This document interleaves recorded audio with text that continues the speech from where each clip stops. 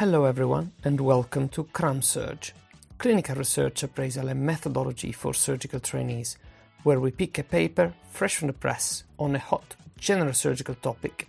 We review it for you, we present it for you, we critique its methodology for you, and provide top-of-the-field expert opinions and teaching on research appraisal and methodology. My name is Gio Perrin, and together with Professor Saba Balasubramanian, Adam Haig, Ben Wood and Josh Lau, we bring you CramSurg from the wonderful region of the Yorkshire and the Humber. So today we picked another randomized clinical trial for you, recently published in the British Journal of Surgery. This will be followed by a teaching session by Professor Saba Balasubramanian on efficacy versus effectiveness trial and intention to treat analysis. So we are discussing a paper today about comparison of duration of hospital stays between a laparoscopic distal pancreatectomy and open distal pancreatectomy, which was published in PGA's April 2020. It's a randomized controlled trial, happened in Sweden, and that was started in September 2015 to January 2019. Right, Gio, you've got the ball. Yeah, so I think it's a reasonably hot topic. There has been one previous randomized controlled trial comparing laparoscopic versus open distal pancreatectomy, showing a faster recovery as well as a shorter hospital stay with equivalent clinical outcomes. However, that particular trial was only talking about cancer patients. Here we have a bit of a mixture. Length of stay, generally speaking, is a very important health economic metric, is recognized throughout the board, not just in surgery, also in the specialties. If we do a little bit of math and we think how much generally an open distal pancreatectomy cost, that's between £7,000 and £10,000, and I can send you a reference for that on the chat later. A hospital day based on data from 2008 is roughly $400 to $800. So if we manage to, take out a little bit of that from the hospital stay, that probably will mean a significant improvement in terms of cost. There's also evidence that minimally invasive surgery does reduce hospital stay in other surgical settings, such as colorectal surgery and particularly sigmoid and anterior resections. So generally speaking, I think it's a good topic. So ball back to you, mate. Right. So looking at the background, there was only one RCT that was done in this subject, and that was Leopard trial. That was based on the cancer resections, and they were looking into the postoperative surgical outcomes and including the length of stay, bleeding tendencies, and obviously the complication risks and rates as well.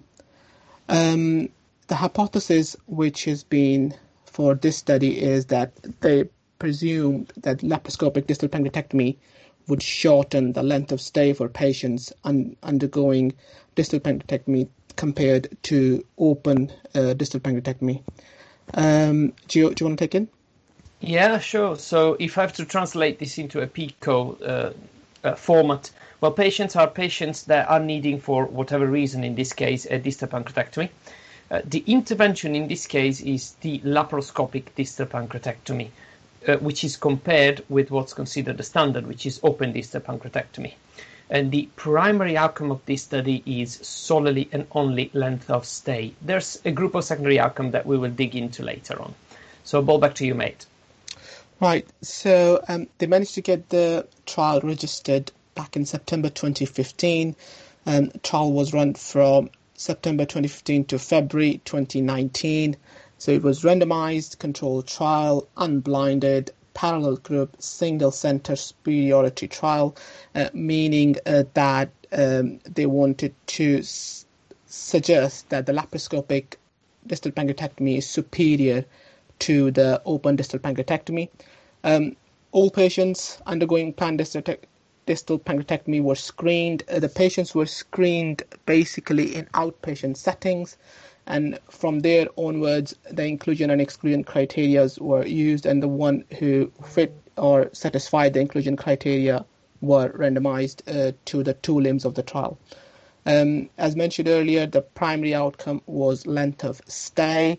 They generally looked at the length of stay at the hepatobiliary center, along with that secondary outcomes of total days the patient stayed in hospital, including back to the referral hospitals, and the other secondary outcomes were their readmission rate, or the days including the readmissions in the next 90 days from the day of operation. The other secondary outcomes they measured were time to recovery, functional recovery, basically readmission rates, and post-operative complications. This is a funded study. The study was funded by Medical Research Council of Sweden. Right, Gio, do you want to explain this diagram for us, please? Yeah, so as Aslan mentioned, only one surgeon was performing the laparoscopic distal pancreatectomies. They used this diagram to explain it briefly. It's a fairly standardized procedure. There's actually a paper that describes it in detail, and I'll post it later on in the chat. To summarize it briefly, they gain access. They use 4 ports. They use the supraumbilical port as the extraction port, so that gets a little bit bigger. They take down the splenic flexure. They work between the colon and the kidney, and they free up the stomach. They identify the pancreas, and then they use what they call the clockwise approach.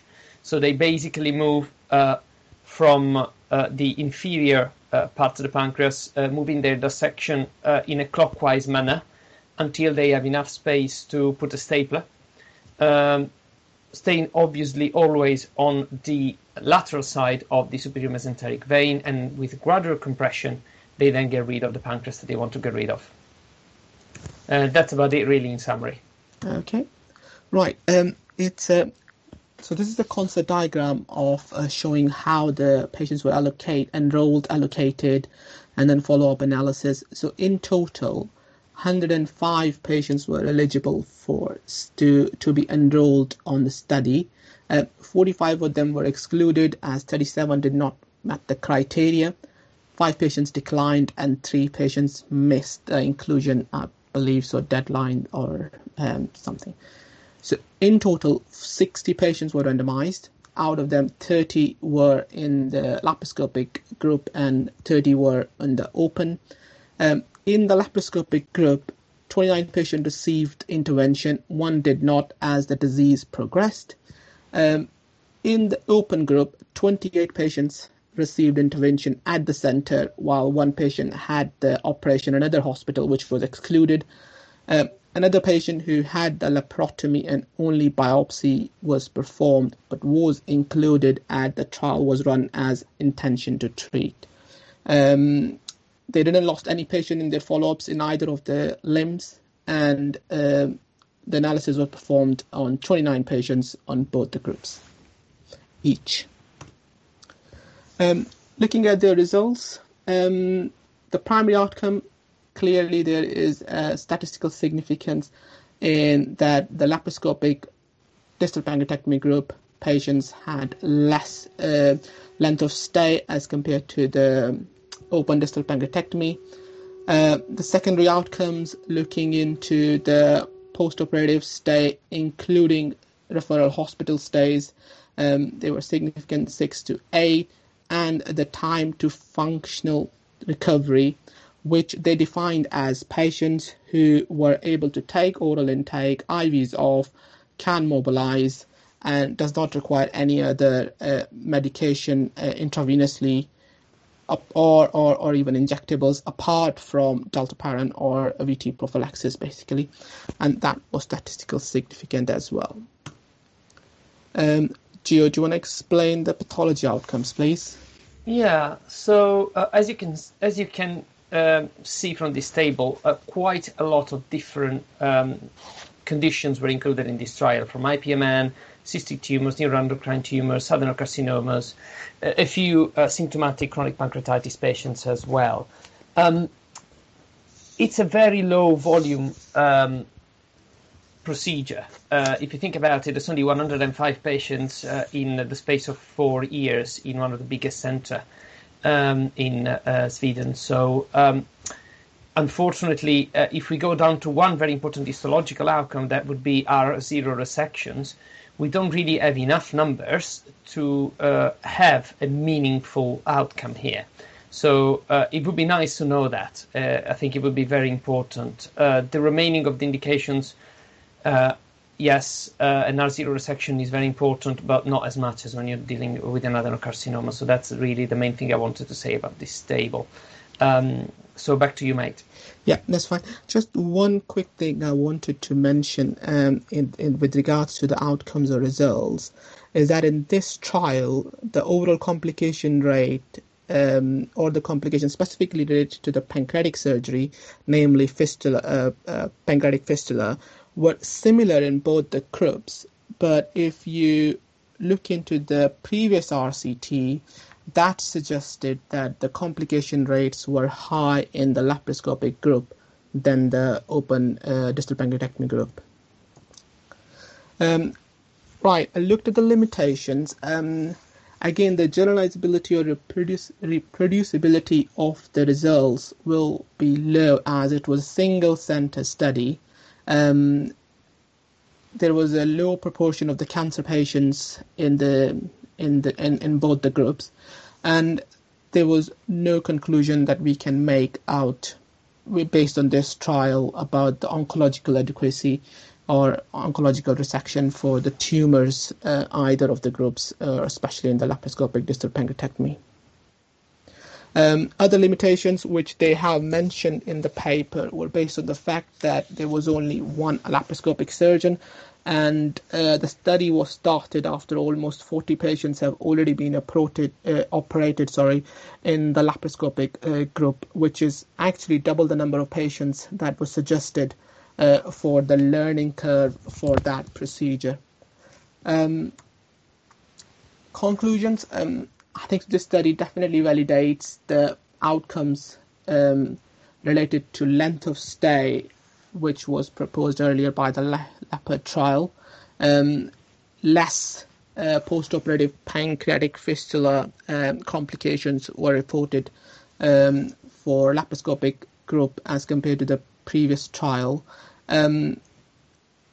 There are limitations in this study as it's single-centered, less number of patients recruited in the cancer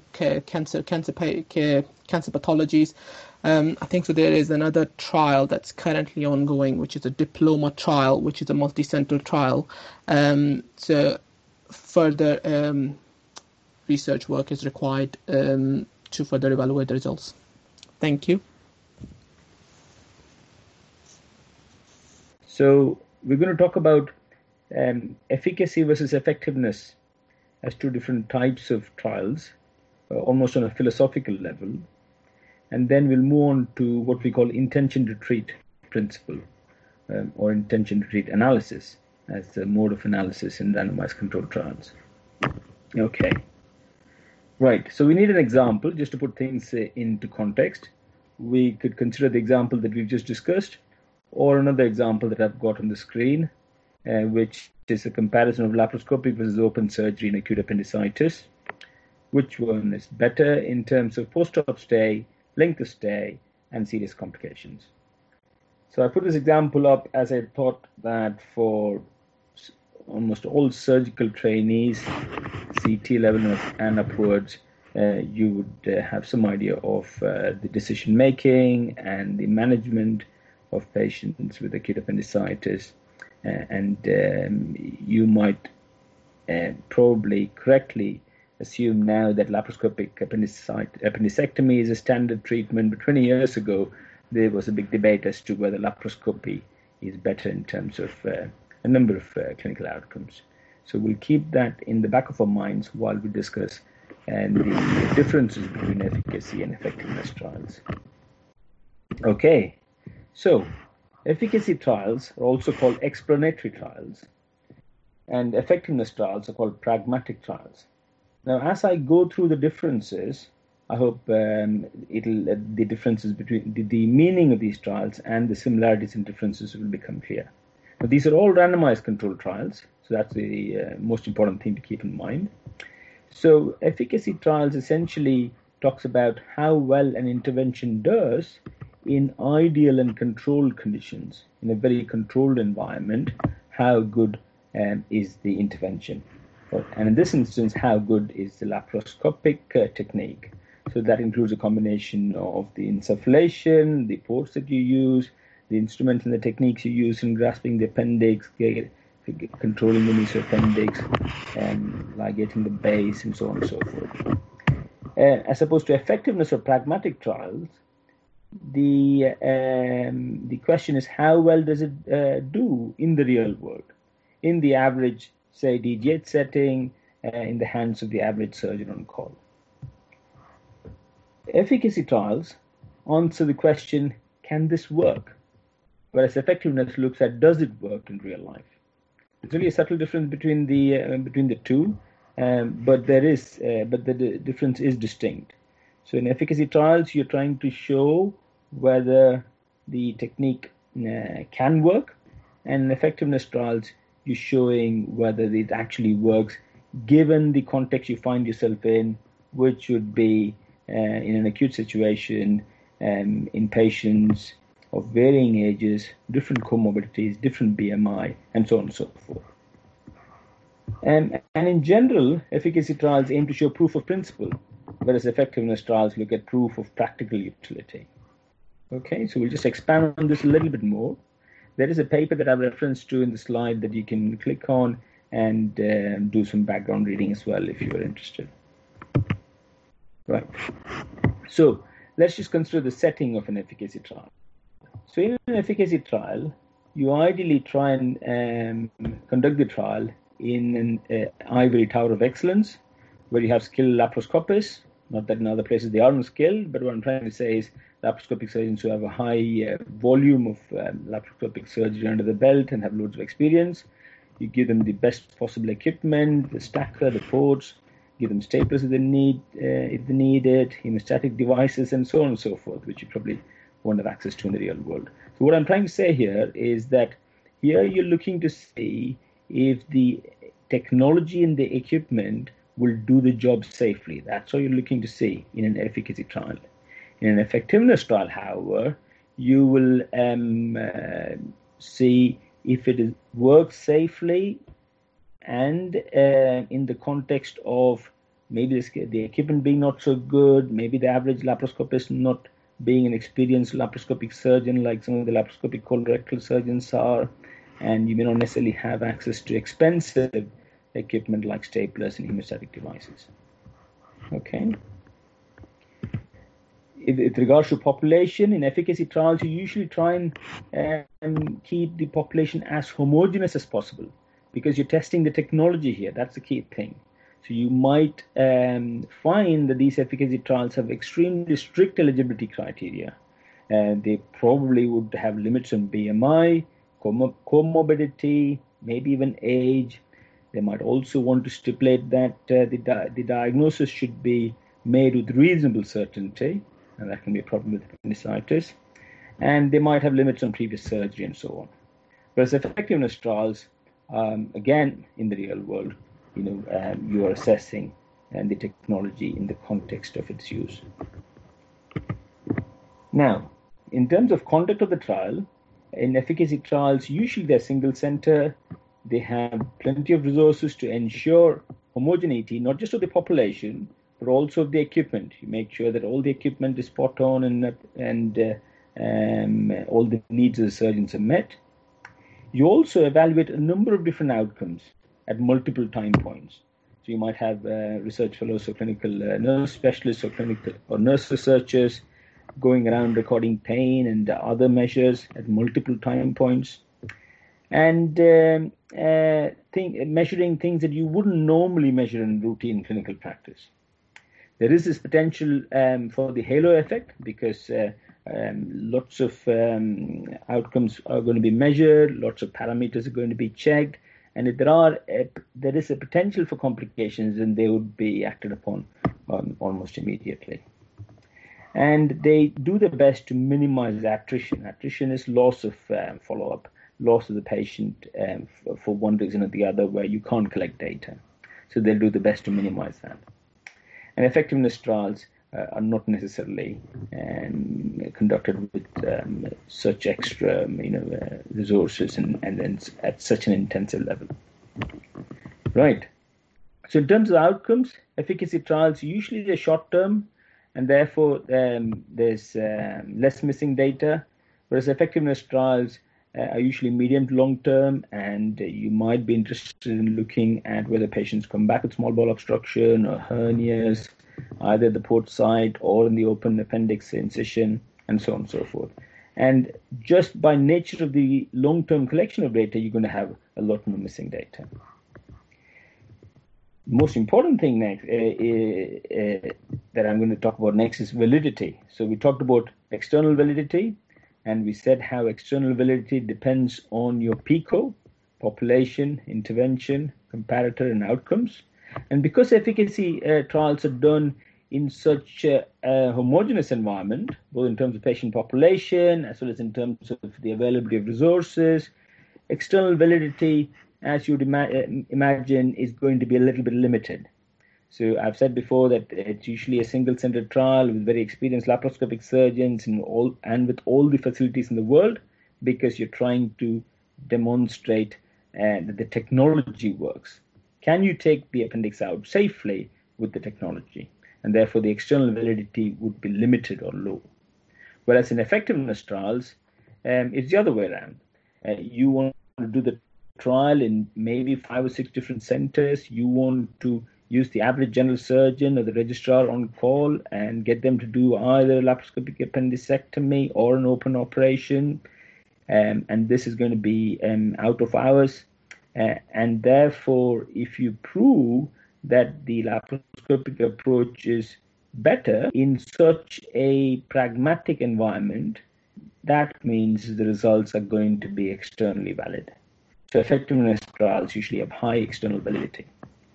Okay, so we come on to the last difference, and that's in the analysis. In the efficacy trial, you can do either what we call a per protocol analysis or an intention to treat analysis, while in effectiveness trials, it's almost always recommended that we only do an intention to treat analysis. Now, what does this mean? That's the topic that we're going to discuss next. Intention to treat analysis vis-a-vis a per protocol analysis. So just bear with me for a couple of minutes. Now, most trials that you will read about are going to be combinations of efficacy and effectiveness trials. So we shouldn't be thinking about it as black or white. It's a spectrum, and your trial can lie anywhere along the spectrum. Some of them are more efficacy than effectiveness, and some of them are the other way around. So you can't just put trials in boxes of efficacy and effectiveness. Well, you can, but you have to keep in mind that some of them would be difficult to box in, and some of them might have some characteristics of efficacy trials and some characteristics of effectiveness trials. And it's in reality a spectrum ranging from efficacy to effectiveness. Okay, so I hope that made some sense. We'll now move on to intention to treat principle, and dwell on the same example that we're talking about. So the example is a trial comparing laparoscopic and open surgery in patients, let's say adult patients with acute appendicitis who are awaiting surgery. So let's say you've got 100 patients, or you plan a trial to look at 100 patients, and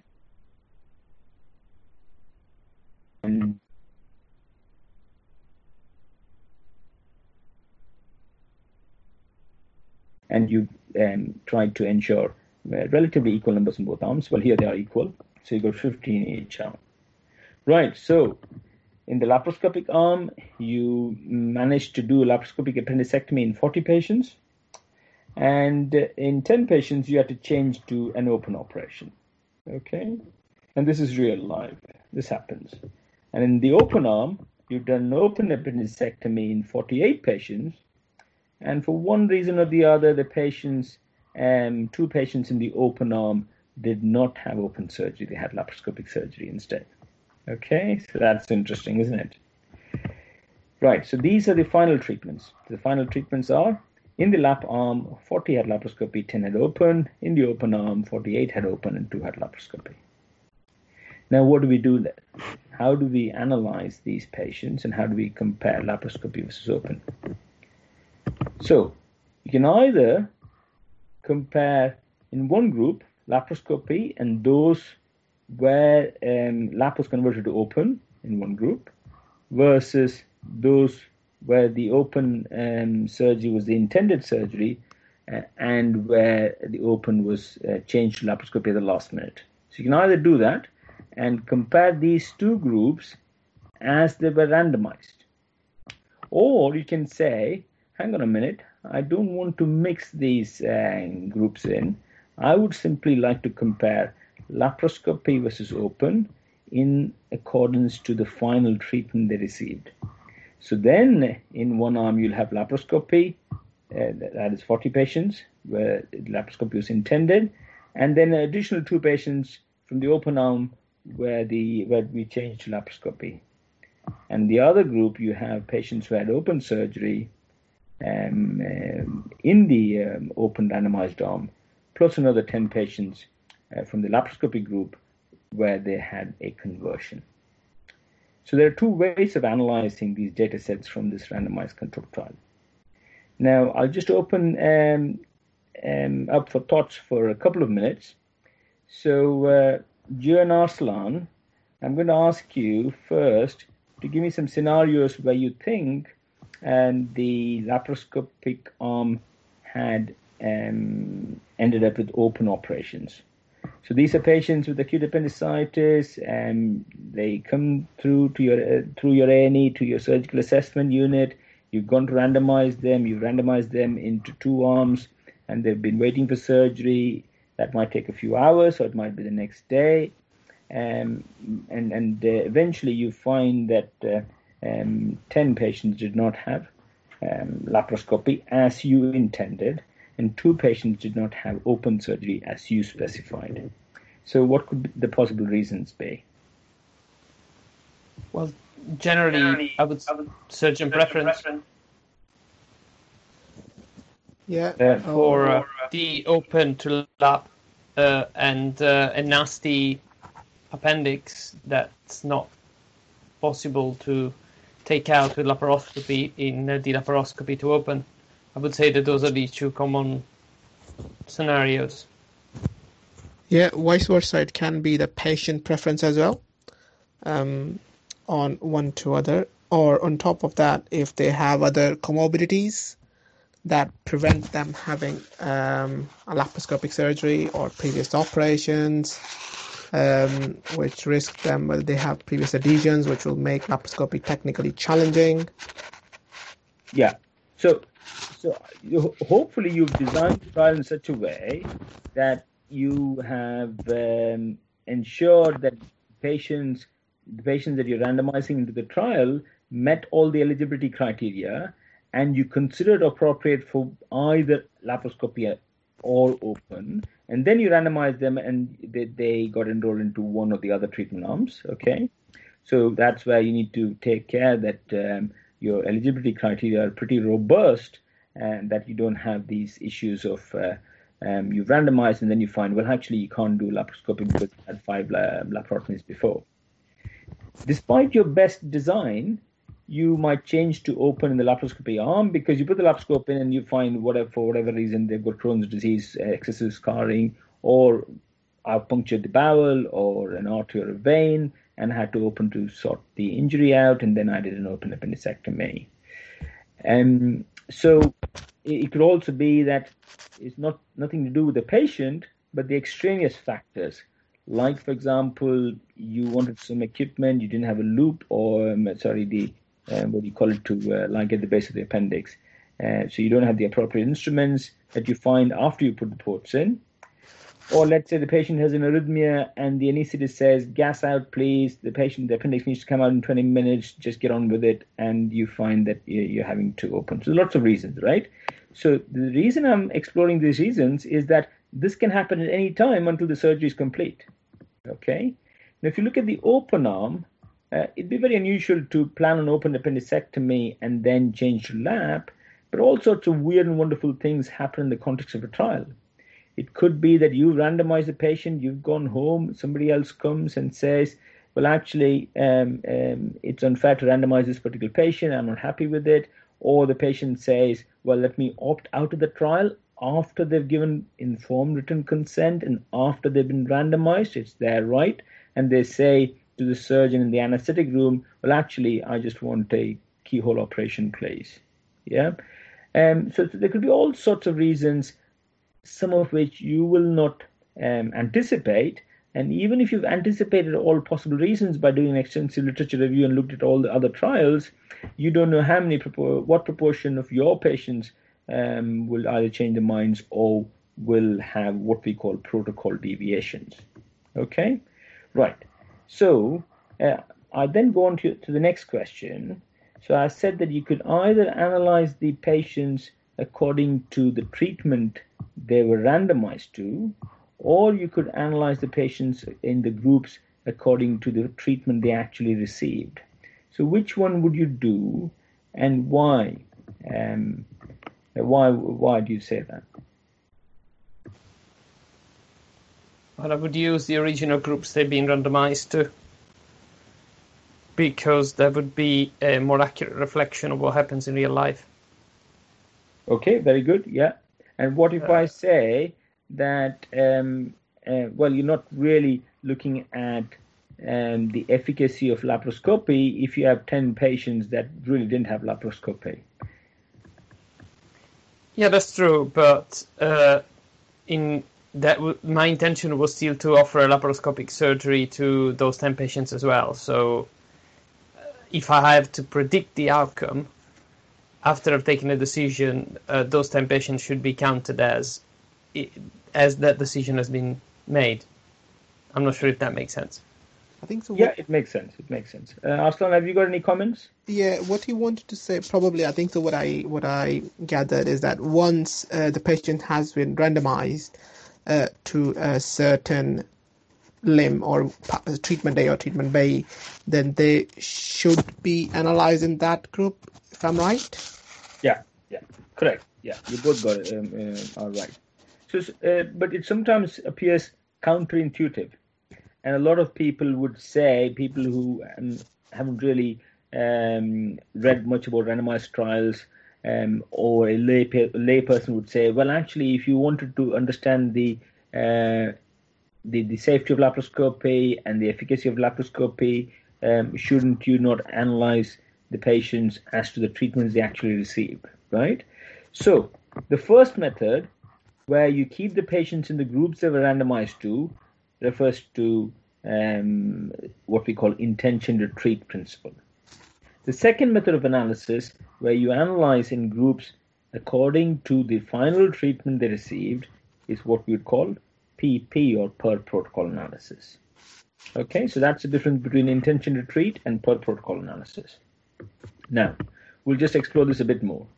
So intention to treat analysis effectively refers to analysis of patients in accordance to the randomization or the randomized groups they were allocated to.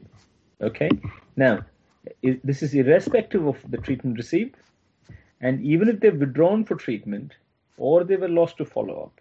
Now, withdrawn for treatment meaning if the patient was randomized to laparoscopy and you did not do the operation, and the next morning you find the patient's really well, and somebody comes to you and says, well, actually the CRP is virtually zero, and the patient feels a whole lot better and the operation is cancelled, the purist will say that you have to keep the patient in the laparoscopic arm and look at the length of stay or whatever you want to look at.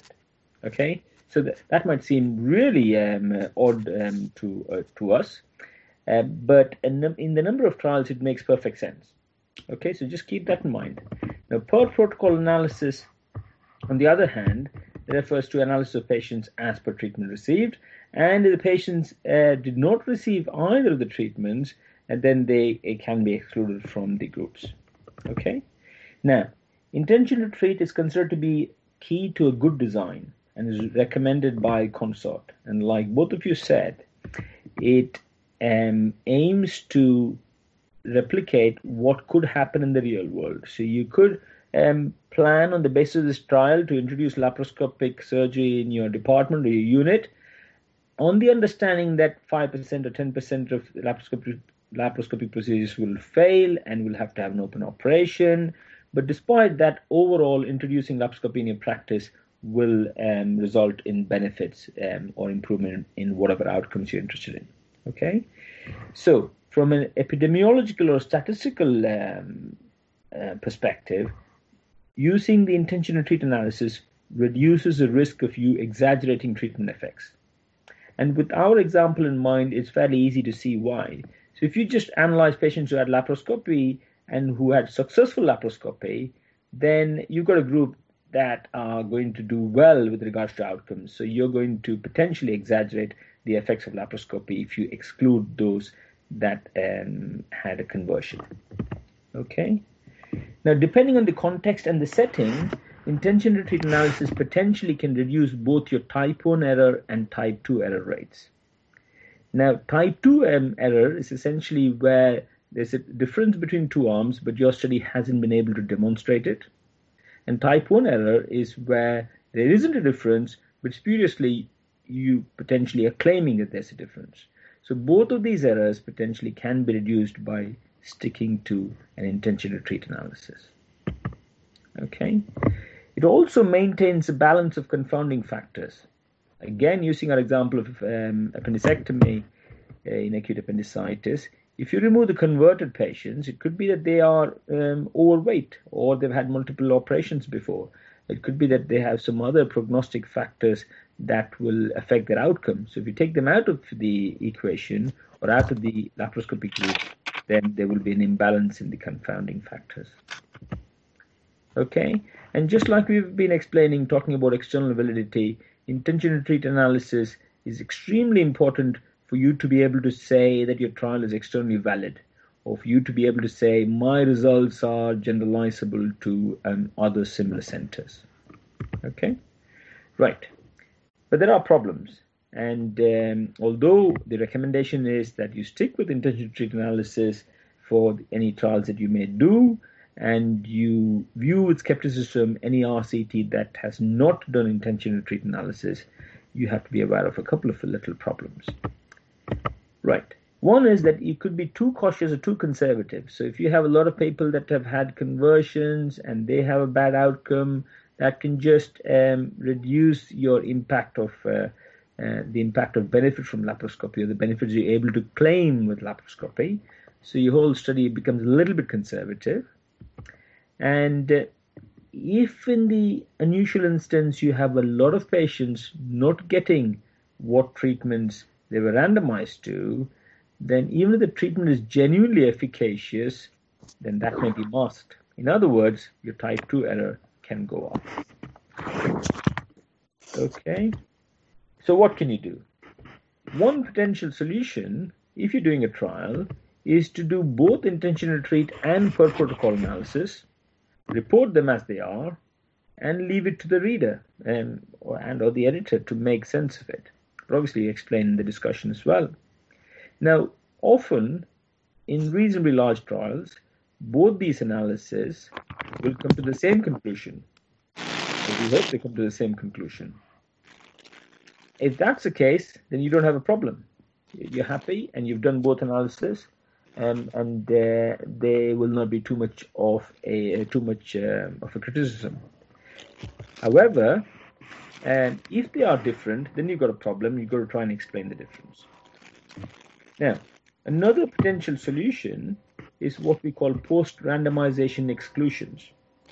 So what this means is that you're allowed to exclude some patients after randomization in certain specific instances.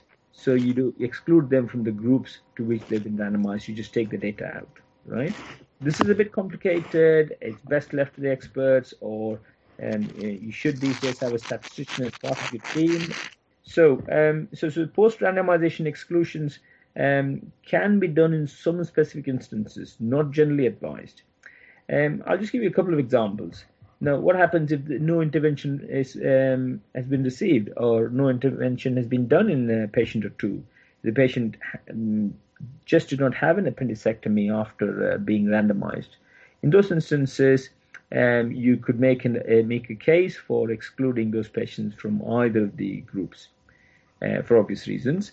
It's important to try and anticipate this and say this in your trial protocol. Explain this in your trial protocol. Occasionally, randomization has happened before the assessment of eligibility, or the randomized patients randomized did not actually meet the inclusion criteria. There was an error, or halfway through the trial, and you shouldn't really find yourself in this situation, but it happens. You find that the inclusion criteria was too broad, and you had a number of patients who really didn't have appendicitis. You put the scope in, and they had, lots of, one of the other possible diagnoses, and that other possible diagnosis is unequally distributed between the groups, and then you have a problem. So there are some exceptions that can be made to performing an intention to treat analysis, but the general principle is adhere to the intention to treat principle. Okay, right. So I've got three statements here, and a quick question just to ensure that we have understood these concepts. Are these true or false? So first question is, most human trials in surgery are trials of efficacy. What do you think? False, because it's real world, isn't it? So effectiveness is the real world. Yeah, you hope that they're all trials of effectiveness. You could do animal studies that could be trials of efficacy in a number of instances, but human trials hopefully will all be trials of effectiveness. That's good. Yeah, great. Next is, a good study design will minimize risk of patients crossing over to non-randomized treatments, like in the example shown in the context of the trial that we've discussed. True or false? I would say probably true, especially for inclusion and exclusion criteria. Okay, so maybe, but it won't always. It won't always. So however well you design the study, you are not in control of the clinical events, patients changing their minds after randomizations, or problems with laparoscopic approach. You can't be in control of, you can't ensure, or you can't do anything to reduce your conversion rate. That's dependent on the surgeon and what they find at surgery. You can't do anything about patients changing their mind. So you can design the trial as well as you can, but you cannot negate crossover. Yeah, so you have to anticipate it and you have to prepare for it. Okay, right. So adopting the intention to treat principle will increase the internal validity of the study.